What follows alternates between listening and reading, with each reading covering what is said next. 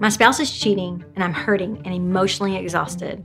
How can I stop hurting and become emotionally healthy again? In almost every conversation I have with a client, these are the statements I hear. I have so much compassion for these clients because I know all too well how that feels. If this is where you are emotionally, then this video is for you. At Marriage Helper, we work with people every single day that are exactly where you are. Before I get into how you can heal, I want you to stay tuned to the end of the video where you will get access to a free mini course that will teach you how to get your spouse back, even if you're emotionally exhausted right now.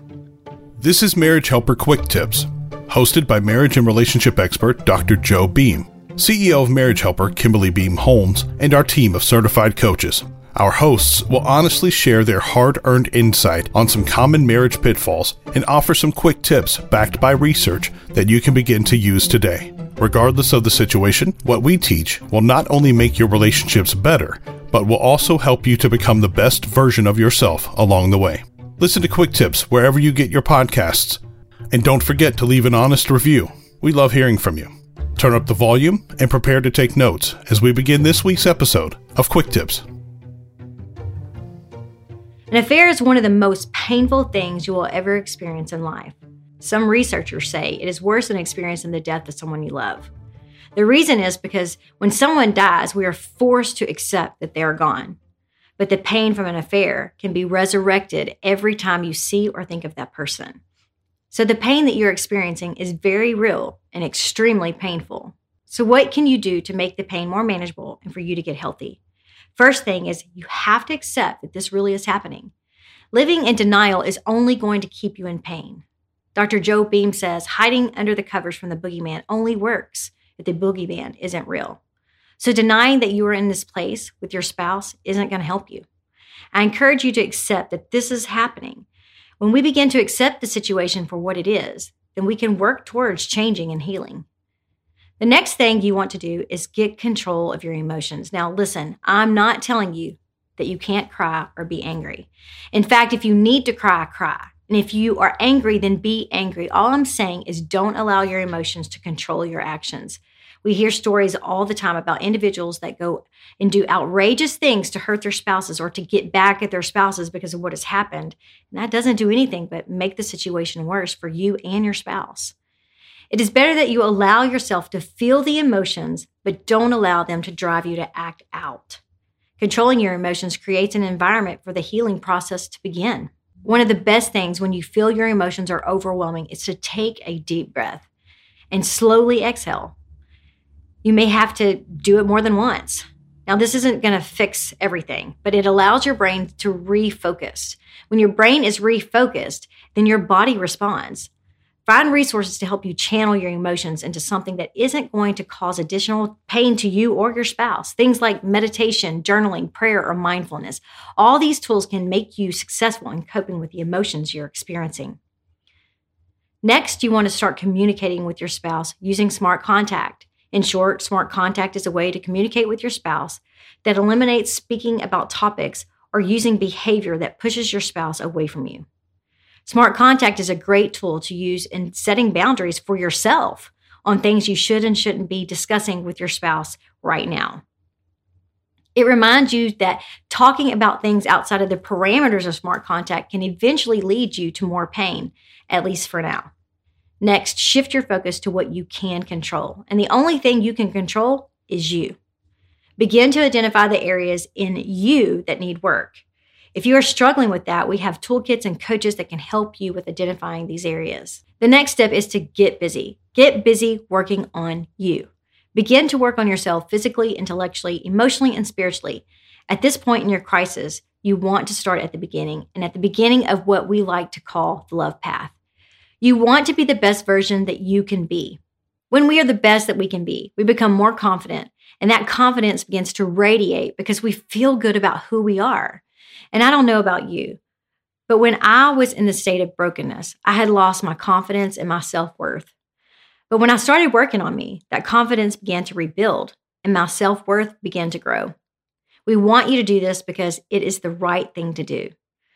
But the byproduct is that you will become attractive again and you will start healing. People will be attracted to you, and more importantly, your spouse can be re-attracted to you. I want to caution you on this. Be sure you work on you for the right reasons, though. That is, work on yourself to be the best version of yourself and not to get your spouse back. Because if your motivation is to do this to get your spouse back, then it won't stick. If you do this with the idea to get your spouse back, then when your spouse doesn't respond in the way you want them to, you'll stop. And then they will think that you were trying to manipulate them. So do it with the right motivation so it will stick. Our CEO, Kimberly Holmes, has a podcast called It Starts With Attraction.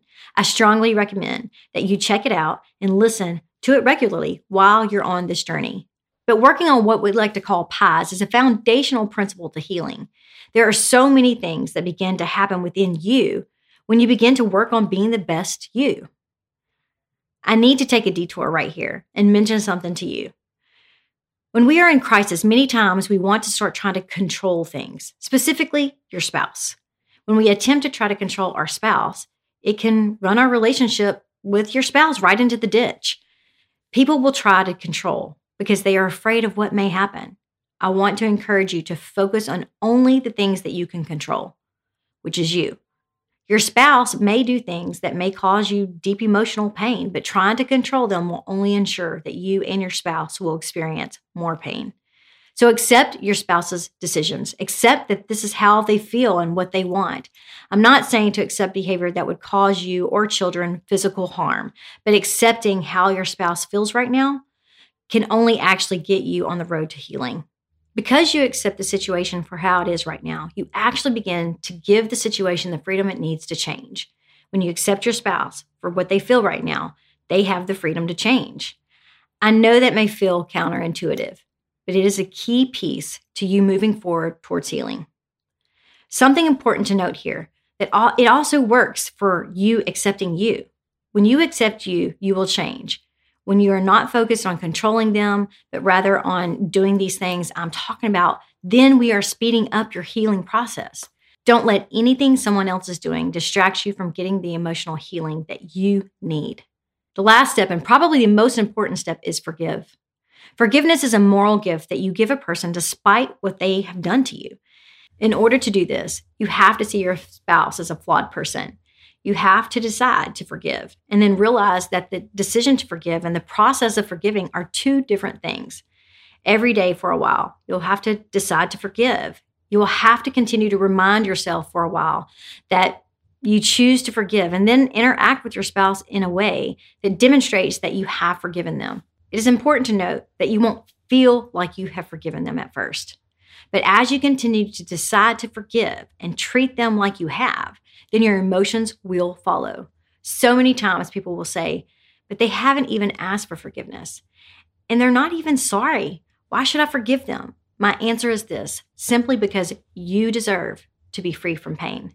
You deserve to live your life with joy and peace. You deserve to feel love in your heart, and you deserve to heal. An essential piece in healing is forgiving others and forgiving you. Without this, you will be held prisoner to your pain. You'll be shackled to this agony that you're feeling right now. Don't do that to yourself. You have been through enough. Take the steps today so that you can live again, so you can be you again, so you can thrive again. Forgive to set yourself free. I know that you feel emotionally broken. I know that you just want the pain to stop. These steps that I have given you will be essential to your journey of becoming emotionally healthy again. The pain isn't going to go away magically. Time does not heal all wounds. Only truly loving yourself enough to take the steps forward towards healing is what is going to make you emotionally healthy again. I encourage you today to decide to do these things, even if you don't feel like doing them. Enough is enough. Only you can control your healing. I've been in your shoes. I know this pain. One quote that knocked me upside of my head and got me to take steps towards healing comes from one of my favorite movies, Shawshank Redemption. Andy, played by Tim Robbins, has freshly come out of solitary confinement where he was completely alone and isolated. He's explaining to Red, played by Morgan Freeman, his hopes and dreams. Red warns him not to have hopes and dreams, but Andy turns to Red and says this: "It comes down to a choice. Get busy living or get busy dying." That one line helped me see, by letting my emotions control me, by lying around being depressed, by hanging on to bitterness and unforgiveness, that I was getting busy doing something I really didn't want to do. I was promoting my own emotional pain and death. But I decided I wanted to live. I wanted to heal emotionally. So I got busy doing just that. I encourage you today to do the same.